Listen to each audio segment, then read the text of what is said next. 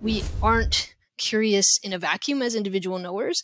We are always social knowers. We are socially searching for questions, and the kinds of questions that we ask because of our interactions with other people, and how we ask them that way because of interactions with other people, et cetera, et cetera.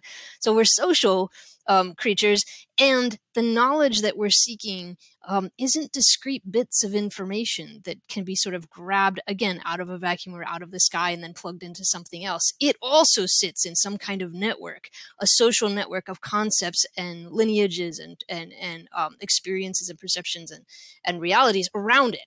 So given that social complexity, that the social networks of the knower and the thing they're trying to know, we really need something more complex, more illuminative than simply information gap filling. Hello, my geeslings. This is Mother Goose, Robinson Earhart, here with the introduction to Robinson's podcast, number 98. And this episode is with Dani S. Bassett and Perry Zurn. And Dani is the J. Peter Skierkenich Professor of Bioengineering at the University of Pennsylvania. And Perry Zurn, their brother, is Provost Associate Professor of Philosophy at American University. So not only are Dani and Perry identical twins, but they're also co-authors of a book, Curious Minds, The Power of Connection, that came out in 2022. And Curious Minds blends work in their respective fields, so physics, neuroscience on Dani's side, and philosophy and literature on Perry's, because they both do a lot of interdisciplinary research. And physics and neuroscience, philosophy and literature is already pretty reductive, considering all the things that they research.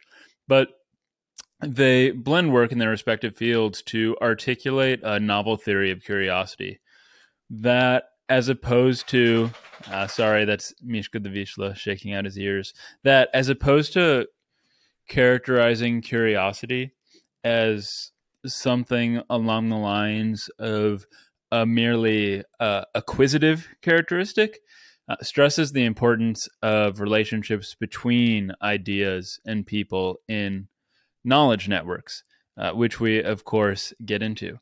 So along the way, we talk about complex systems, how curiosity has been studied from a variety of different academic perspectives, like psychology, philosophy, neuroscience, and then the three curiosity embodying archetypes that they've identified, which are the busybody, the dancer, and the hunter. And then, the possible curiosity of large language models and a lot more besides. But some links. Curious Minds naturally is linked in the description. You should also check out Dani and Perry's websites. So Dani's website is danisbassett.com. Perry's is perryzurn.com. And then Dani's on Twitter at danisbassett, not .com, just at Dani S. Bassett, and Perry's on Twitter at Perry Zurn. And so, without any further ado, I hope you enjoy this conversation as much as I enjoyed having it with Dani and Perry.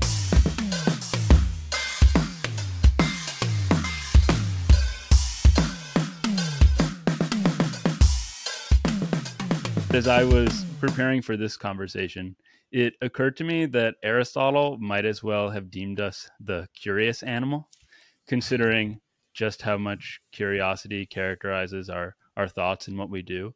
But as you point out in the introduction to Curious Minds, curiosity, it's more than just a feeling or an action or a way of thinking, but it's also all of these things. And because it's so complex, I feel like before we delve into the various avenues of curiosity you've explored, whether that's in physics, literature, philosophy, or wherever, we first ought to narrow our scope a bit and try to say just what it is. So maybe for starters, because curiosity can apply to so many things, are you interested in the specifically human faculty of curiosity? Because just as Aristotle characterized humans as the rational animal, my cat is also capable of some rudimentary reasoning, and she's certainly curious as well. I'm certainly, and I think I speak for both of us when I say that I'm interested in thinking about curiosity across a spectrum of beings, and not just a spectrum of beings, but also organizations and institutions. So groups of people, and perhaps even artificially intelligent systems. So I think that there's a lot of places where we can start to think about the exploration of knowledge, the creation of knowledge, and innovation. And it would behoove us to keep those doors open and to ask where curiosity goes, rather than assign in advance that it is only the purview of these special things called humans. So curiosity is absolutely substrate neutral, I guess we would say. Dani, what do you think? Yeah, and definitely in the scientific study of curiosity, there have been investigations into curiosity displayed by primates, but also by pigeons, for example. And certainly the example of the cat is a great one. So yes, I think both from the science and philosophy perspective and from our personal perspectives, we're interested in curiosity across beings. Mm-hmm. And you describe your account of curiosity as a network account. And like me, I'm sure most of my listeners are familiar with literature and philosophy, two of your specialties, Perry, and then neuroscience and physics, Dani. But they probably don't know much about complex systems, or maybe they've never heard of it. So before we say just what a network account of curiosity looks like, could you explain what complex systems is in a nutshell? Yeah, absolutely. So a complex system is often characterized as one that is composed of many individual parts that interact with one another in complicated ways, and that it's from that separation into parts and their interactions that that complex or complicated, unexpected dynamics can occur, or functions can be made possible by the system. So a complex system typically has unusual, exciting, different, complicated functions that are made possible by this separation into units that interact in intricate ways. And Dani, you mentioned a few minutes ago that there have been studies of curiosity on pigeons and primates. And in general, though, I think different departments within a university think of curiosity differently. The two of you, though you're two bodies, one mind, as you put it in your book, you think about curiosity differently. And so, like, the neuroscientists and the psychologists explain curiosity differently. And within even a philosophy department, Perry, the ancient philosophers might conceive of curiosity as a sort of virtue, while the continental philosophers might describe it in a completely different way. But I thought we might start, since you brought it up already, Perry, with psychologists and neuroscientists. How do they typically conceive of curiosity? So curiosity has been defined in all sorts of ways. I think according to philosophical history, the common description has been a desire to know. And as psychology became its own field of inquiry, it wanted to make that a little bit more precise, right? What is desire? That seems to lose us a little bit. So in psychology, it's often described as a motivation to explore. That's a really canonical or traditional definition. It can also be described as a drive or motivation to fill an information gap. So that's those are definitions that are common in psychology. And then in neuroscience, Dani, you might want to jump in here. Yeah, in neuroscience, many investigators have considered those definitions from psychology, but there have been additional complications because the neural signatures associated with curiosity are really disparate. So in other words, there doesn't seem to be a single piece of the brain that is active when we are curious. It's not so easy as understanding the neural correlates of movement, where there is a region of the brain that lights up when you move your right hand or your left hand, and it's a different region. So, but with curiosity, it's not one region, and it's become difficult to distinguish between the set of regions that become active when we are curious and the set of regions that become active when we are motivated and attentive and being rewarded for something that we want. So reward circuits and and attention circuits are involved in curious behaviors. So I think the neuroscientists have, at least some of them, have said that, maybe we need a clearer or different definition of curiosity that would allow us to isolate the component parts, perhaps, and that would allow us to identify why it's this particular set of regions that's being activated when we are curious. There's actually one or two neuroscientists who, sort of at the end of their paper, kind of throw up their hands a little bit and say, I don't know, maybe we can't define curiosity yet. And maybe we should not even try to have explicit hypotheses from a neuroscience perspective about what curiosity is and does in the brain. Maybe it's too early in the field. So they do recommend continuing to run studies, but sort of maybe without precise hypotheses, which obviously is just a tricky thing to do, or get funded, or other things from the scientific perspective. So that's an interesting place for neuroscience to be, because I think it motivates turning to other fields. And returning to psychology for a moment, how does the psychological conception of curiosity relate to something called the information gap theory? And I saw in your book that this is very problematic. Well, I don't know that I would necessarily say problematic. I mean, the different frameworks that have been used to illuminate curiosity have been helpful in certain ways. But for us, at any rate, when you think about curiosity as filling an information gap, you imagine that curiosity is searching for a specific piece of information that is really required to fit into some larger picture, and that piece of information typically gets described as sought out by an individual knower. So an individual knower, a person, a participant in a research study, wants to know something, and then they end up finding that thing, and then they can fill their little information gap. But this leaves out a lot about how we see the complexity with which we see curiosity on two levels, at least. One is we aren't curious in a vacuum as individual knowers.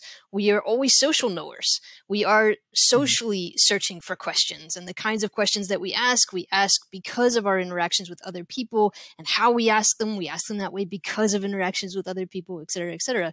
So we're social creatures, and the knowledge that we're seeking isn't discrete bits of information that can be sort of grabbed, again, out of a vacuum or out of the sky and then plugged into something else. It also sits in some kind of network, a social network of concepts and lineages and experiences and perceptions and realities around it.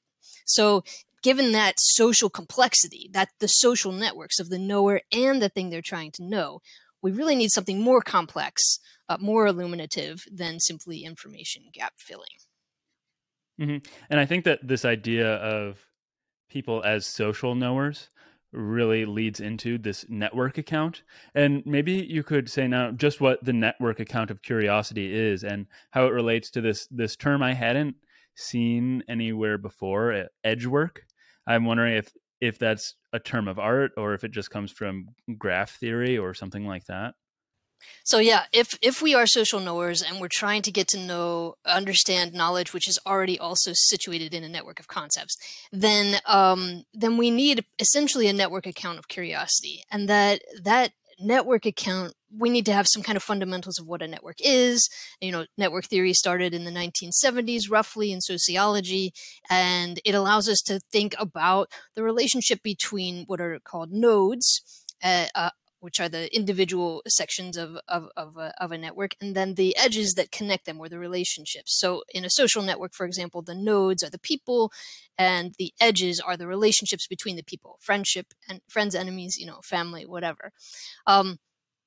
So in the same way, when we start to think about curiosity from a network perspective, Dani and I argue that curiosity is this capacity to build connections between nodes of knowledge, nodes of affect, nodes of experience, nodes of fact, etc. And that capacity to build Connections is a capacity to build edges, to make relationships between the things that we're coming to know and experience and share. So edge work is a term that I did in the in the hideaway moment of writing, think I came up with. It seemed to make good sense and it sounded wonderful.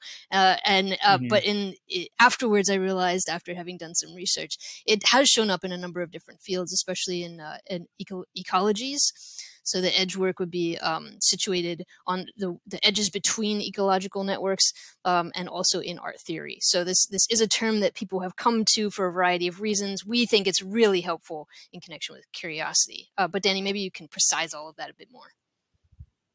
Yeah, maybe I will just add that the network account of curiosity allows us to not focus on the piece of information that the person is searching for, and also not sort of count how many pieces of information they're searching for, or quantify people's curiosity with this acquisitional approach that is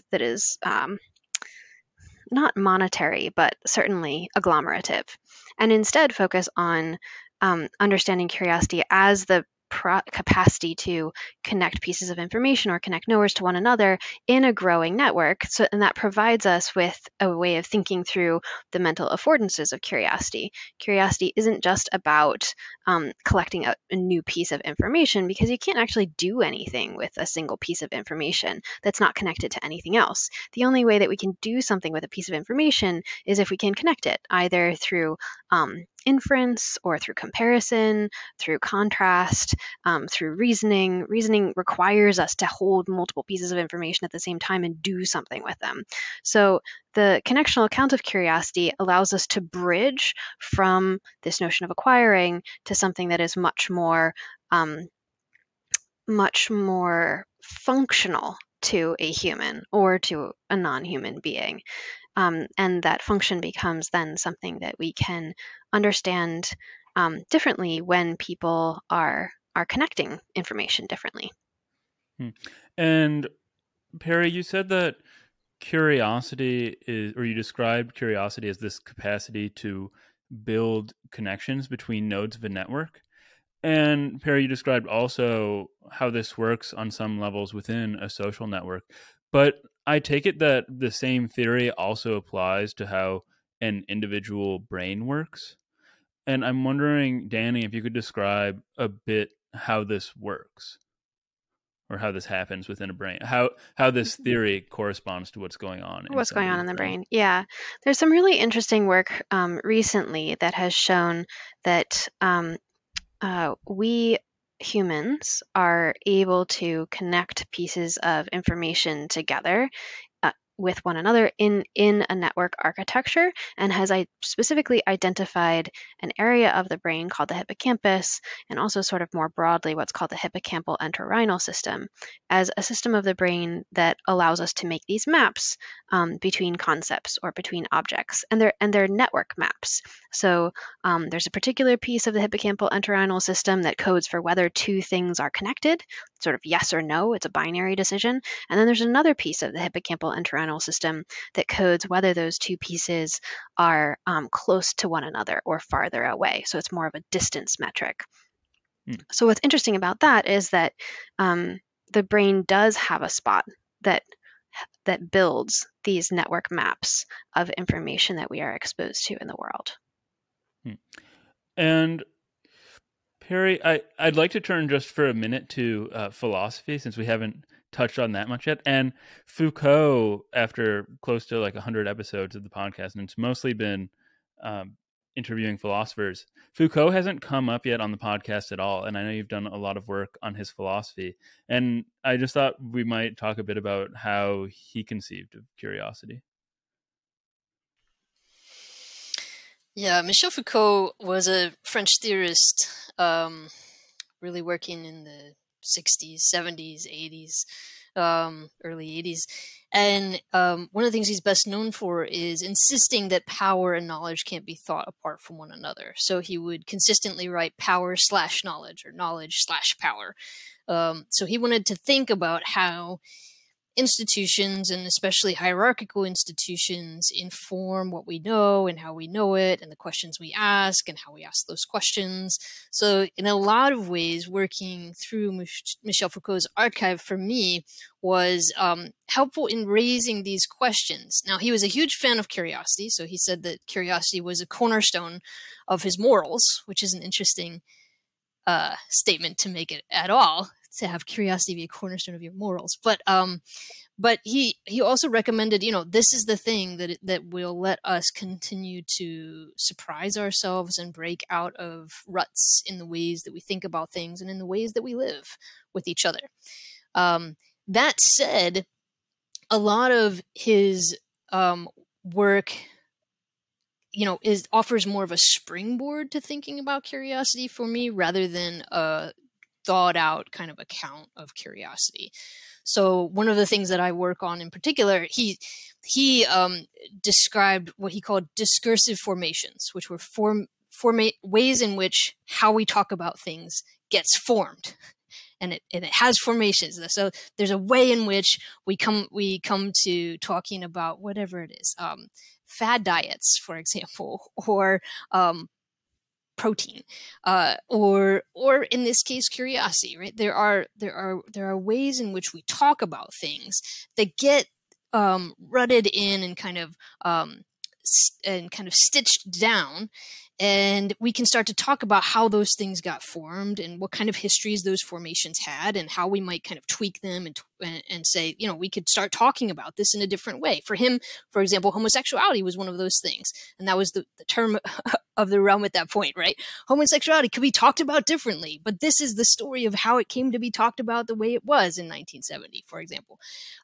So I think about this in relationship to curiosity. I want to think not just about discursive formations, ways in which we talk about curiosity, but I want to talk about curiosity formations, ways we practice curiosity, ways we just assume this is how we ask questions. And those formations differ within fields, across fields, in different settings. So the way we ask questions in a classroom may be different than how we ask questions in the grocery store, maybe different than how we ask questions when we're at our annual kind of national meeting of our societies, of our particular academic fields.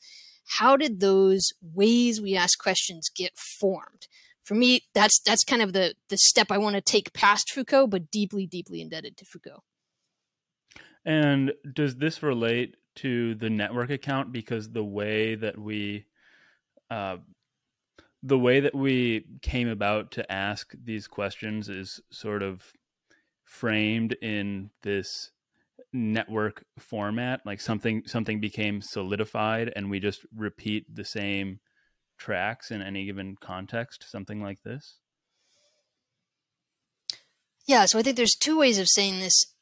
One is to say, or two ways of answering this. One is to say that the really individualistic and acquisitional way in which curiosity has been talked about is itself a formation, a discursive formation. How we've talked about curiosity as an individual wanting to know a particular individual piece of information is a formation, a way of thinking about curiosity that needs to be broken, we argue in the book, and move to a network account.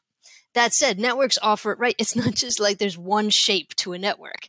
There's tons of different shapes to a network and ways in which the network itself works.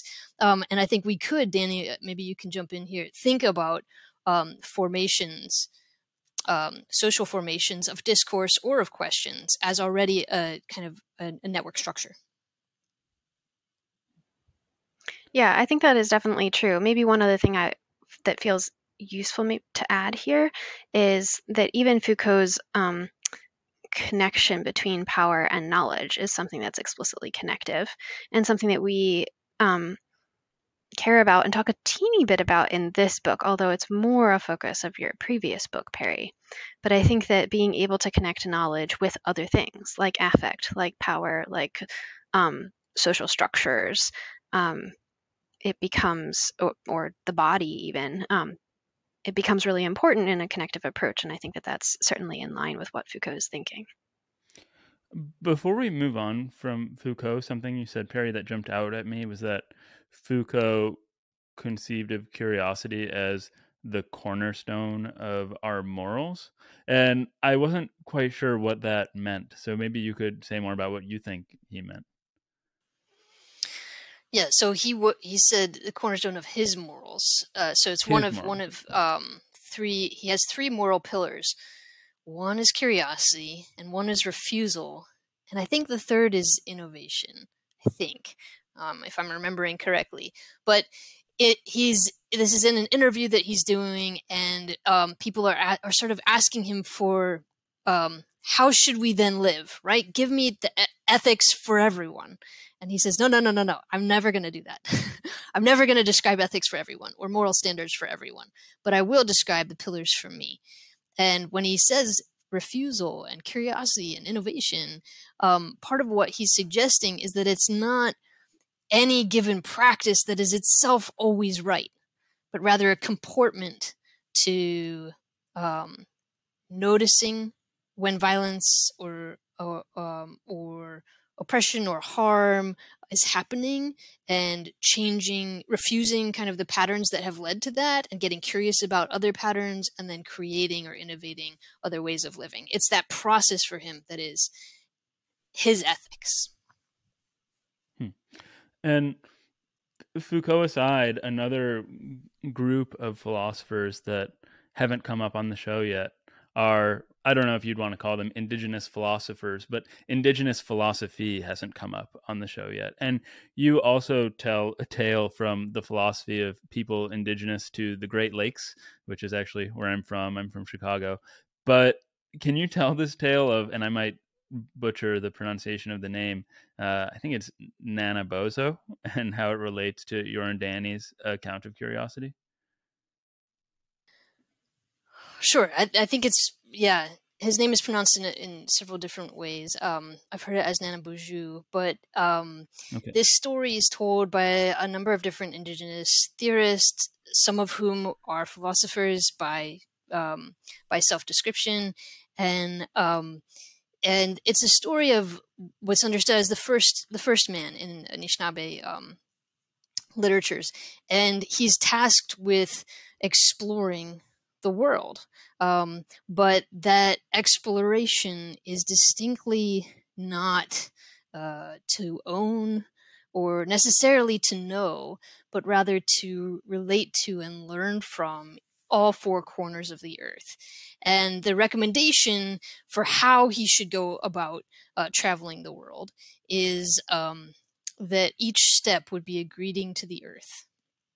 And we spend some time on this in the chapter on walking, and we talk about walks on networks and walks across, therefore, knowledge networks, and curiosity and walking and all of this. But there's something really distinct about this call that each step of a walk be a greeting to the earth, not a claiming of the earth, and not a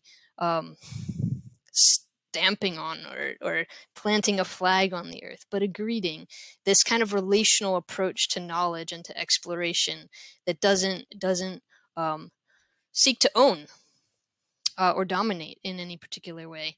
That seems to be a lesson that's not only really important for Anishinaabe culture, but also for theories of curiosity writ large.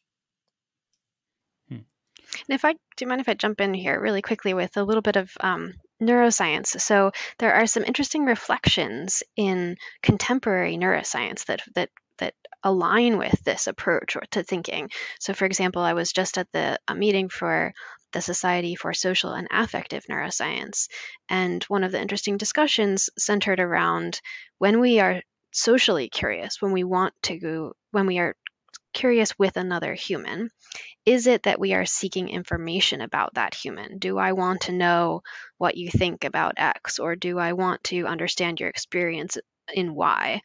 Or, and those would be kind of more nodal acquisitional curiosities. Or is it that I just want to relate? That I want there to be a channel of sharing between us? Is that what's actually driving me? And I don't care what it's about. I don't care what the end point is. I just care about this kind of this greeting, not of the earth, but of the other human. So it's interesting to think about even the laying down of that edge, the laying down of that relation as the motivation, independent of what's on the other side of it. Mm-hmm. And it's interesting to think about these multiple dimensions of curiosity. One, there is curiosity is an avenue for connection with other people, but also an avenue for, as you put it, node acquisition.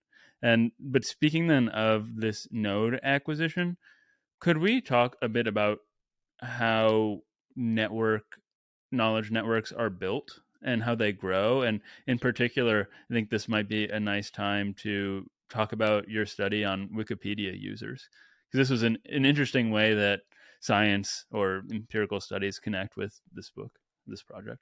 Let me jump in and just sort of set up the Wikipedia study that we were able to be a part of. I was trying to think, I was getting really stuck on redefining curiosity, back in the day. And I decided, let's forget that and let's just think about describing curiosity and come up with a kind of a canon of descriptions of curiosity across the ages. And maybe the more we describe it, this is kind of going back to a very basic scientific instinct. Let's describe the thing first before we try to define what it is, right? Let's do some observation. So I was doing that by looking at descriptions of curiosity in Western intellectual history across a couple of thousand years. And one of the things I kept noticing is that certain terms were repeated a lot more than other terms, certain descriptors. And so the more I thought about that, the more I thought, these are types, I think, that are coming forward that are really consistent across eras of thought and even across languages and cultures. And so I named the first the busybody, because this is the term that comes up a lot. The busybody is someone who's curious about all kinds of things. So their knowledge network is super loose, right? They don't mind, they'll be interested in this and that and the other thing and have a million tabs open, and they feel really happy about it. And then there's a hunter, and this literally, the word for hunting in Latin and French and German and Greek, comes up repeatedly in connection with a curious person. A curious person is a hunter. This person is far more focused and doesn't want to get distracted by all the details, but rather is looking for a particular kind of river of inquiry, right? To sit in that river of inquiry and say, this is where I'm going. This is what I want to know about. And then the last is the dancer. I saw words like dance, but also words like leaping and jumping, and there was an imagination. There was some kind of curious person who really wanted to imagine and create in the moment that they were being curious. They weren't stuck with just collecting information that everybody else was gathering or kind of answering a particular question for themselves, but rather they wanted to make. They wanted to imagine. So that person's the dancer. So we have the busybody, the hunter, and the dancer as these types or these characters in the history of Western thought who are curious. And then Dani said, well, I don't know. Are those still here today? Yeah, exactly. And so in trying to answer the question, are those styles still here today, we collaborated with David Leiden-Staley, who's at the Annenberg School of Communication at Penn. And he ran this study where he invited 149 participants to browse Wikipedia for 15 minutes a day for 21 days. And they consented to us downloading a little app onto their computer that would log which pages on Wikipedia they were going through. So not which pages they went throughout the entire internet, but which pages of Wikipedia they went to, how much time they spent on each page in Wikipedia, and how they transitioned from one page to another. So that's the information that we acquired. That means that we acquired over 5 hours of data per person. And collectively, over the 149 participants, we had over 18,000 pages visited in Wikipedia. So it was really a massive study that allowed us to understand more about how humans walk through an idea space. In this case, it's the idea space of an online encyclopedia. So then to address whether we saw these particular styles, what we did is that we calculated the semantic distances between any two pages that the humans walked between. And those semantic differences or distances are sort of assessments of the how different the meanings are of the two pages. To do that, we can use natural language processing techniques. And specifically, there's this technique that's called the term frequency inverse document frequency, or it's a metric that quantifies how similar the terms are on the two pages after dismissing simple words like articles or prepositions or pronouns. So using that, we were able to determine whether a human was walking between nearby pages or more distant pages, whether they were taking small steps or leaps, and also whether they were coming back to earlier visited pages or sort of making triangles or clustered structures as they were walking. And by doing this, we could see that there's a whole continuum of human behavior from people who are very busybody-like, or butterfly-like. Those are the people who are moving from one Wikipedia page to another that's wildly different. And then all the way through to people who are much more like the hunter, moving between pages that are really nearby, all focused on a similar set of ideas. And then there were people in between who really we couldn't categorize as either a busybody or as a hunter. They were kind of showing features of both. And so that was an exciting illustration, a use of existing contemporary techniques for online experiments, but also techniques in natural language processing to determine whether these same styles are alive and well today, which apparently they are. We are now in collaboration with the Wikimedia Foundation to move beyond the 149 participants to a much larger sample of data that's been collected completely in a completely anonymized way. And at this point, I should probably point out that your book is rich not only with these great sketches from an artist, but your own sketches that I think you point out look as if they just could have been written on a pub napkin, as if you two were sharing them to one another. And they make this abstract discussion of graph theory and what these knowledge networks look like much more easy to perceive, I guess, quite literally. But how do these three archetypes relate to the way a knowledge network actually looks? Just granted, though, that we don't have these napkin drawings in front of us. Yeah, sure. So the way that let's see, if you took a bunch of spaghetti and you threw it at a wall, and you looked at where the pieces of spaghetti touched one another or intersected, and you allowed those intersections to be nodes, and then the spaghetti would like loop around in interesting ways. That might be slightly more like the busybody because it would be pretty chaotic. Whereas in contrast, if you took a bunch of marshmallows and toothpicks. Wait, I got something better. What about ramen? Okay. The hunter is ramen uncooked. You know, when you first take it out of the bag, it's perfectly organized. Ordered. Yes. I love that. Yeah. And I was going for like a lattice structure with marshmallows and toothpicks. But yeah, so the very, very ordered connectivity between local pieces. Mm-hmm. Oh, you can also think about the Eiffel Tower. That's pretty ordered too.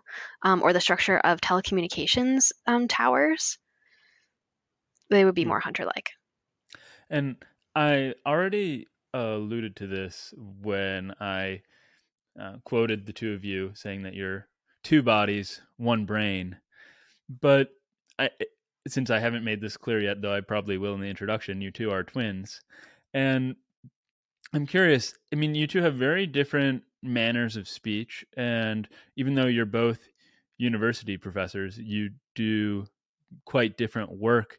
Do you take yourselves as instantiating the same archetypes? Because I would guess that Dani is probably a hunter and Perry, you're probably a busybody maybe. Yeah, we've chatted about this at some length, and we sort of refused to settle down, which maybe makes both of us dancers at the most fundamental level. But both of us are really markedly interdisciplinary for our respective fields, maybe uncomfortably interdisciplinary for our respective fields. And so in that way, we're both busybodies, right? We aren't stuck in a particular place to talk and work, but we really like to constantly bring new things in. But Dani, maybe you want to chat about us as hunters and dancers. Yeah, I think we've definitely also talked about being academics, that the hunter-like curiosity is one that is highly valued and that we have been trained in since we started in academia. So I think we both have qualities of the hunter that have allowed us to focus in on a particular set of problems and publish in the spaces that we publish. So we definitely have some of that as well. I think, though, that as we've been thinking through these three archetypes and then some others that we discuss towards the end of the book, we've been, I think, struck by the fact that there are different areas of different times or different areas of our life where we display all three styles. So I'll give maybe an example of working on a scientific research project. I think at the very beginning of a scientific research project, I start much more like the busybody or the butterfly. I read kind of eclectically. I go to conferences outside of my field. I listen to talks I wouldn't normally listen to. And I'm searching for a new idea. I'm searching for something to strike me as, that would be really exciting to think about in this new way. And then once I find something, then I become more of a hunter, and I, work through a very careful scientific study of that thing, whatever it was. And then towards the end of the project, when we want to describe how our discovery impacts other neighboring fields or non-neighboring fields, or how it alters how we think about existing theories or existing experiments or previous experimental data, then I become more of the dancer. I have to stitch together and sort of leap between theories or subdisciplines or other conversations, scholarly conversations, in a way that can sort of create a new space for this discovery to impact. So I think that an effective scientist will be one, and maybe an effective scholar, we could argue more broadly, will be one who moves between these three different styles in an efficient way. And then another more personal question, but granted that the two of you are identical and that you ultimately collaborate on many of the same projects, granted these two things aside, have you thought about how it was that your knowledge networks formed differently and in such a way that resulted in you two going in these drastically different directions within the academy, that you ended up being curious about these different things? One answer is that we're highly impressionable. So each of us took our first class in our separate disciplines in college and then fell in love. So Perry took his first philosophy class in college and just decided that was it. I took my first physics class in college and decided that was it. So one answer is that we're highly impressionable. Perry, maybe you had a different answer you were about to give. Yeah, I guess for me it was more surprising to realize we after all of that parting of the seas, we ended up working on this roughly the same question later in life. And Dani was working on the neural flexibility necessary for learning, and I was working on the philosophy of curiosity, and that was like the main thing each of us was working on at a particular point. And we hadn't been talking a whole lot in the years leading up to that moment. And so the fact that we had been kind of going our separate ways for a bit of time and had landed in a similar position was part of the surprise of that for us, is part of what led us to actually collaborate and then on a variety of articles and then write this book.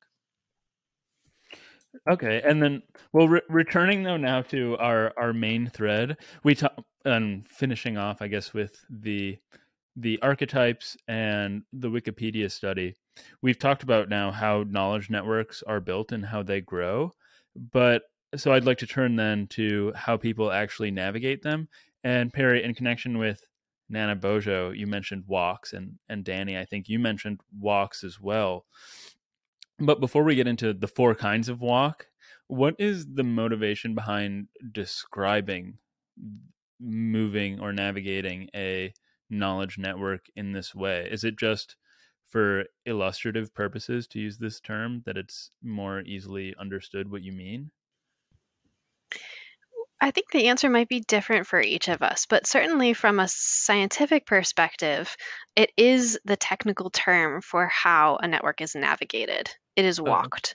And there are different kinds of walks, and they're each described with specific equations, and it is like inherent to the math and to the vocabulary we use around the math. So it's formally, from the scientific perspective, it is that's what it is. It's walking. But I think what was really interesting is that when Perry started to think through these things, he used the word for maybe different reasons. And so we saw that there was an interesting resonance across the disciplines. Yeah, I had shortly before we started talking through this book, I had taught a class on walking, on the philosophy of walking. And there's a number of books already published in that area. And then, of course, there's a long tradition of thinking about walking in environmental literatures more broadly. So not philosophy specifically, but environmental literature.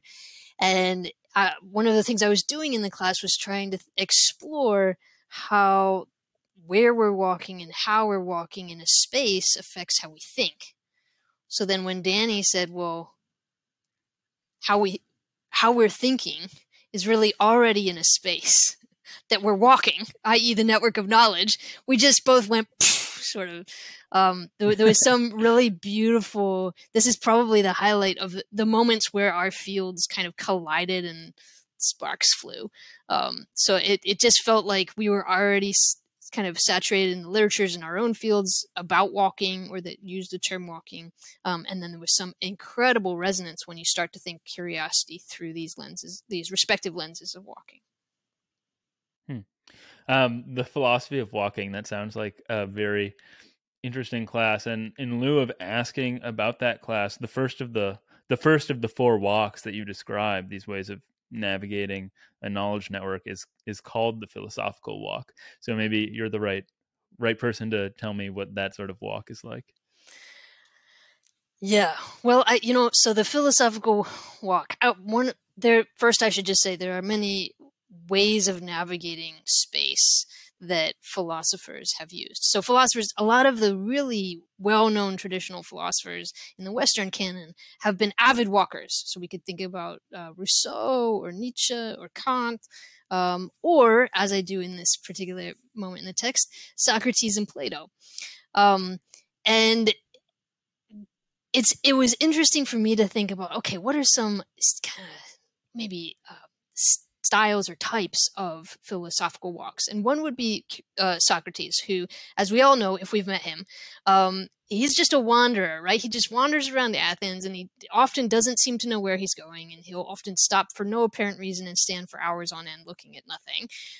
He's always late to parties, just impossible to sort of corral, and this feels true of the early dialogues as well. They're just sort of all over the place. And then eventually there's, the sky opens and the sun shines at the end of the dialogue. And suddenly you see something you didn't see before that was being built very carefully, but you didn't know. So that's a particular kind of philosophical walk. Some of us do this really sort of haphazard, wandering around, trying a lot of different things out, poking holes in all sorts of places. And then suddenly where we're poking, the wall moves, like the whole wall moves, and you can now think a whole new realm.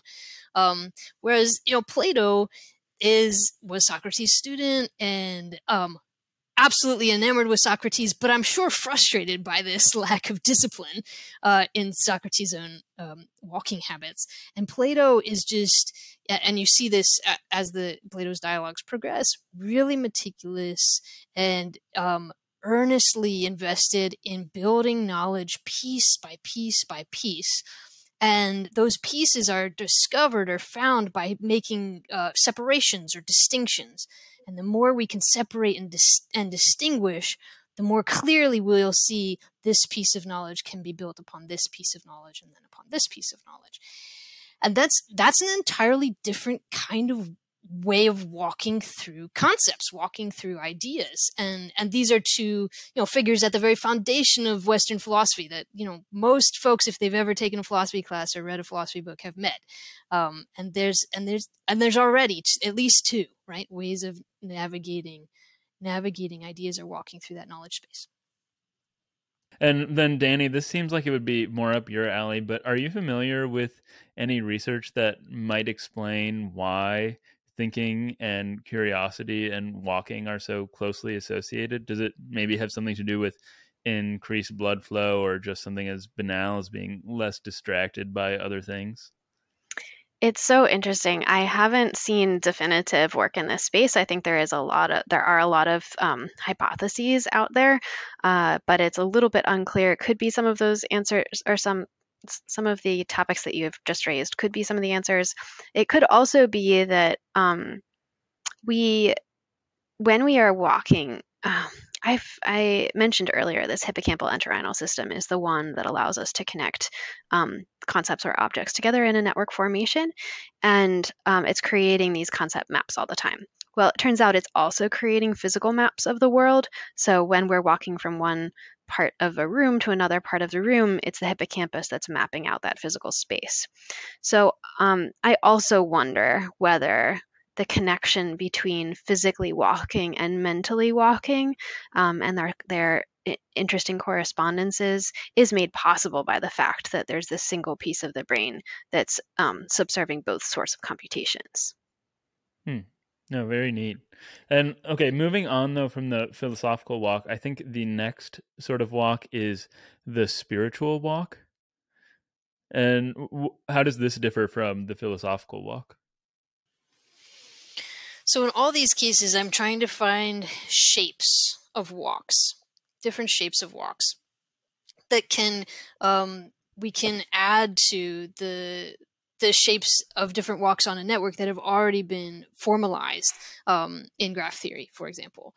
So I'm trying to think, what are the shapes? So if we have lattice and we have random walks and we have a bunch of other sorts of walks already formalized, what are some walks that have been somewhat formalized in philosophical writings that we could bring, shapes that show us ways of navigating conceptual space?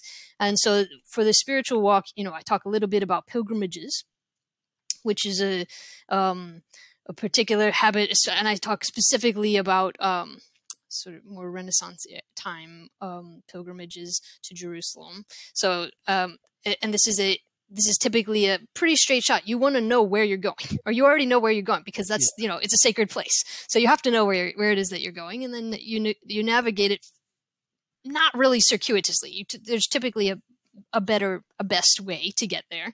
And there's all kinds of other rules, like you're supposed to have some kind of suffering on your way, so that when you get there, you have some kind of absolution, et cetera, et cetera. But then, and that's pretty common in the sort of Protestant Catholic tradition of and sort of Judeo-Christianity more generally. But then there are other kinds of spiritual walks. For example, the labyrinth walk, which is more common in Eastern religions, where you're not going straight to a sacred space. It's actually this small negotiation of small spaces in a very heavily controlled pattern that allows you to come to the present, in a sense, to come to where it is that you already are. And that's where spiritual unity and enlightenment happens. So for me, it's just interesting to think about, there are these 1,000-year-old traditions of walks that show us ways of navigating how we think about the divine and our own calling in life, and what the good is, and how to reach that good in our minds, in our bodies, and in our souls. But they're differently shaped, and that seems to lend something to that. Really lends something to this larger question about curiosity, and perhaps in this case, spiritual curiosity. And might there be multiple shapes to that spiritual curiosity across the ages? And then the last two walks are environmental and political. And part of me thinks that an environmental walk will involve a more circuitous route, one that involves stopping and meandering and enjoying and this sort of thing. Am I at all on the right track there?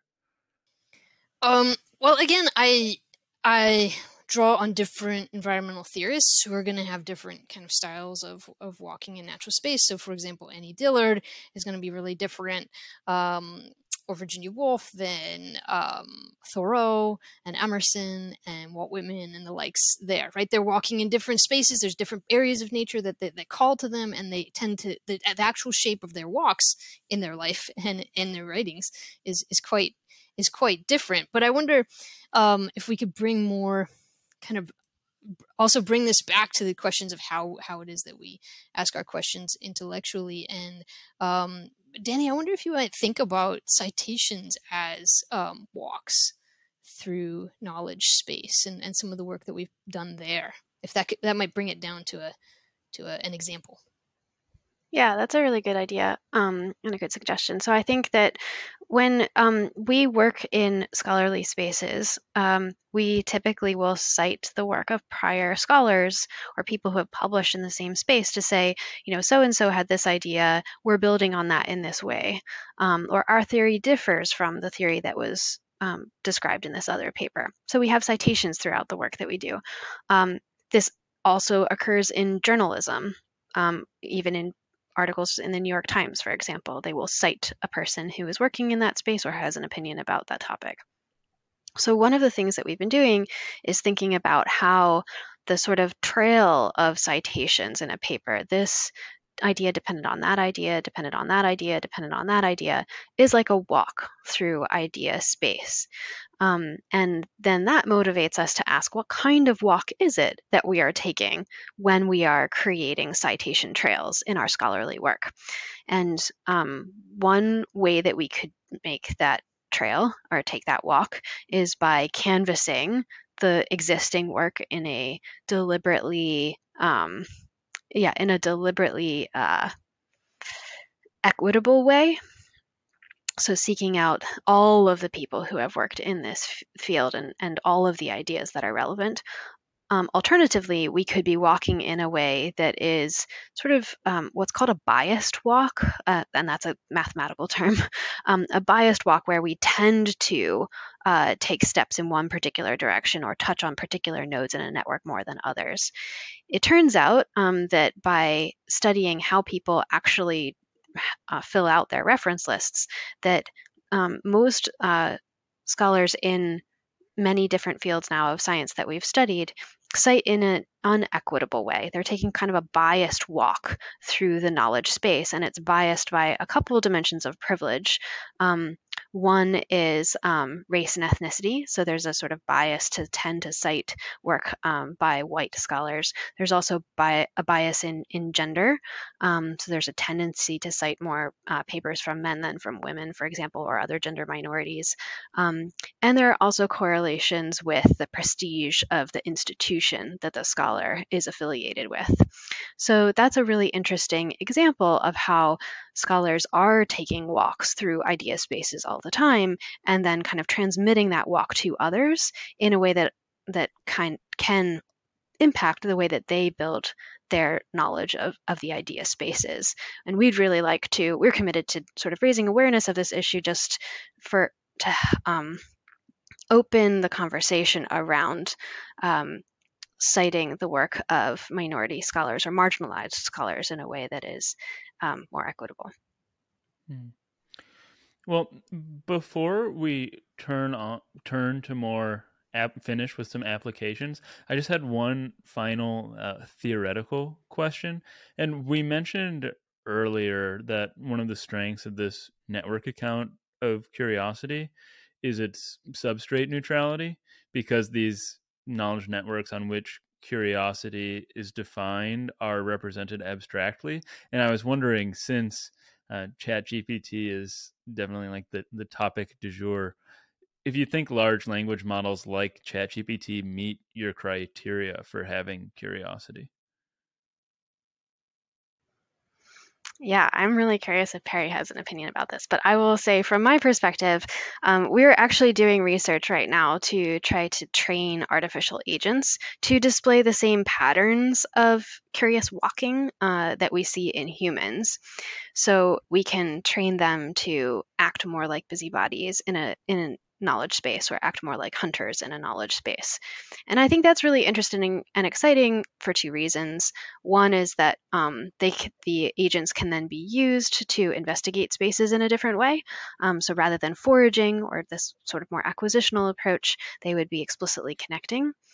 But it's also interesting because we can use those artificial agents to compare to humans and understand a little bit more about precisely what mechanisms, from a mathematical modeling perspective, explain human behavior. So they can sort of fill this role um, of hypothetical humans, and that can help us to distinguish between theories. So I'm excited about that.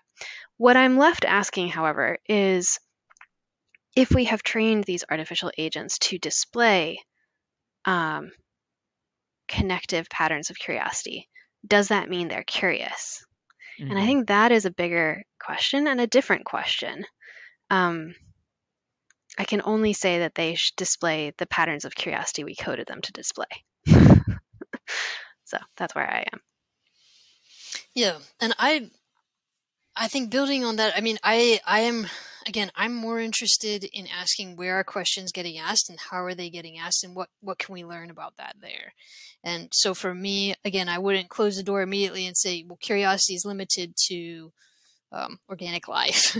For example, I would rather say, how is curiosity working here? So, okay, it's getting trained. Does that make it, how different from human curiosity does that make it? And for me, what's a little bit more interesting there is to simply acknowledge, humans are trained in their curiosity all day long. Like we I don't know. I think we act like when we become adults, we get to ask our own questions, but most of us have passed through 12 years, if not more, of highly organized, structured education that keeps telling us how to ask questions and what to ask questions about and how people have asked questions before us and the good ones and the not good ones. So our curiosity is heavily, heavily trained also. And so I'm interested in thinking in that kind of complex space of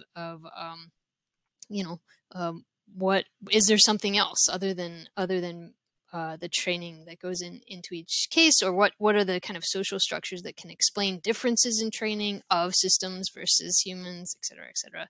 That's interesting, right? That opens a whole world of other things to start noticing and observing and analyzing and studying and publishing about. So I would rather come at it from that perspective rather than immediately say, no, of course they're not curious. And these constraints on our curiosity that you mentioned bring me to the last question that I had for today, which is, in the last chapter of your book, you discuss how all this work on curiosity should inform the way that we educate ourselves and others. And I'm wondering what your main takeaways from this were. And in particular, you write about Leonardo da Vinci, who's always a fascinating character to hear about. So I was curious if you could say a bit about how he enters this discussion. Yeah, well, Leonardo da Vinci is often held up as a paradigm or a paragon of curiosity, right? Of a curious person, someone who's capable of art and science and language and history and all these other things. And he's important and helpful in that respect. And it leads us back to Dani's point about citations, right? When we talk about Leonardo repeatedly, we often will miss other paragons of curiosity who come from other backgrounds and have other practices and might bring other things to the table, perhaps styles of curiosity, perhaps ways of asking, et cetera, et cetera. So part of what we do in that very last chapter is address some of these social inequities that inform how curiosity gets practiced, especially in learning settings. So education, formal education, yes, but also there's a lot of learning settings that are not just in schools. So many folks have to learn things on their job. They learn things at home. They learn things in their community organizing space. They learn things from friends. In all of those cases, how can we think about busting open some of the really restrictive tracks that have limited, again, not only what gets asked, but who gets to ask it and who gets seen as automatically a viable leader in the space of knowledge. Dani? Yeah, maybe I think it's also worth bringing it back to a single human too, and how we can engage in self-education in continually as we grow and change throughout our lifetimes in a way that embraces the diversity of curious expressions or styles that exist in the world. And so perhaps, I mean, for us, for example, or for anyone who is trained to highly value the hunter-like curiosity, to sort of consider in what ways has that limited the questions that we ask and the ways that we've continued to educate ourselves as adults. And can we consider embracing these other styles, the busybody and the dancer? In what ways would that change how we engage in self-education in our adult life? Well, it was great not just to talk about curiosity with the two of you, but to have two thinkers who, although obviously collaborating, are coming at it from such different perspectives and with different styles. So thanks so much for talking with me about Curious Minds. Thanks for having us.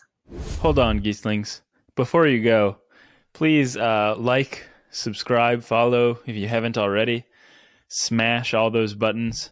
And also, if you haven't followed me on Twitter at Robinson Earhart, or if you're not joining me every morning as I eat my pint of ice cream on Twitch at Robinson Earhart on Robinson Eats, please do so.